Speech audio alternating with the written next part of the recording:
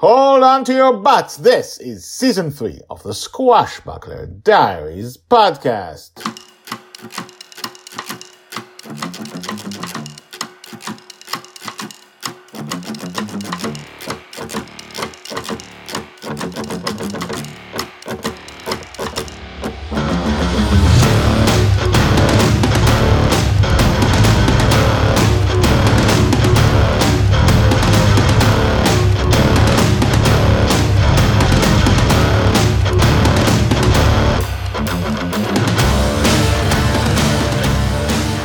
Welcome back. My name is Guy Hasson, and you are listening to the Squashbuckler Diaries podcast, a daily podcast about Joy Shelley, the girl who is lost in dreams, told to you by the author. For now, we follow Joy's life from birth to death, and each season tells the tales of Joy's actual life, actual boring life of adventure and danger and mystery and tragedy and comedy and so many things in the dream, while at the same time I also write the big books of epic adventures, of epic tales about Joy. Each season of the podcast covers 3 years of Joy's life, more or less, and those happen in between the big events in the books. And that's because I want to tell you Joy's entire life. I want to show you everything about Joy. I want you to fall in love with Joy and Charlie and everyone else. And I'm taking you through from beginning, from childhood, from age 2, season 1, when no one wanted to listen. Because it was a story about a 2-year-old to 6-year-old girl living in a dream. And now she's getting older.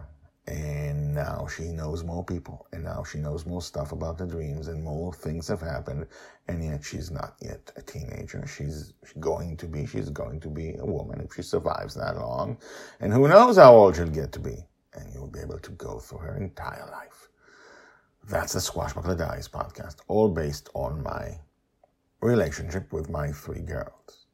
It's kind of a diary of our lives together in fantasy.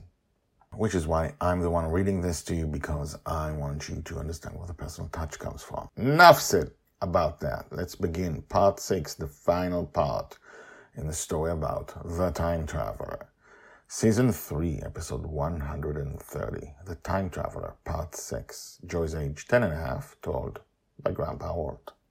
Amali, we're in the middle of an obsessed dream, Justin tells her, and we're getting out because we just established that he is dreaming. Joy?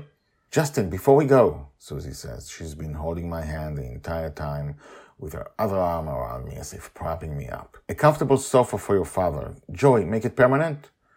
Justin nods, and a sofa that looks like my favorite Archie Bunker chair appears before me. The original had gone with Justin's dream. Joy immediately makes it permanent.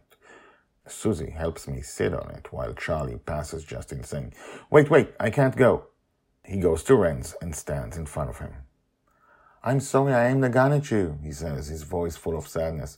I would never aim a gun at you or at anyone good. I'm sorry I made you think I would shoot at you.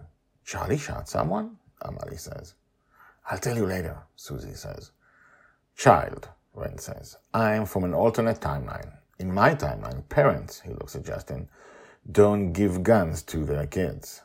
Oh boy, Justin says. I would never really do that, Charlie exclaims. I had a gun aimed at my head. I would never really do that. I will never really do that again.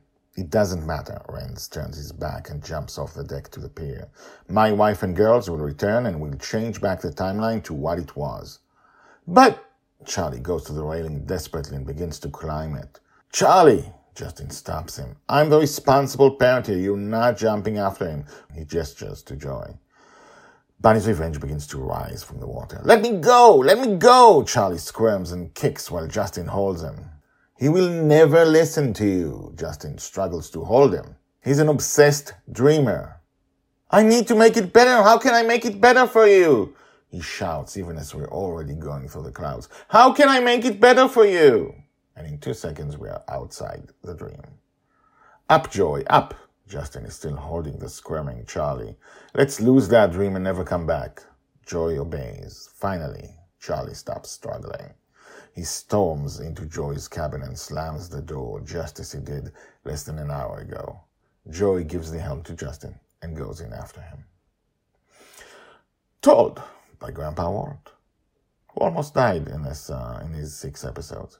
Hashtags: Joy, Justin, Charlie, Grandma Susie, Grandpa Walt, Amali, Elvis, Renz, Renz's dream, time travel, obsessed dreamer, Alzheimer's disease. Charlie is talking about a time that in book 2 that happened when Joy was 9.5.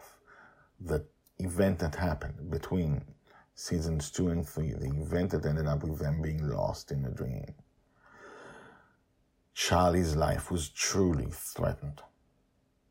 And for some reason, or for that reason, he just repeated that on someone else. And he feels terrible about that. And he didn't get closure.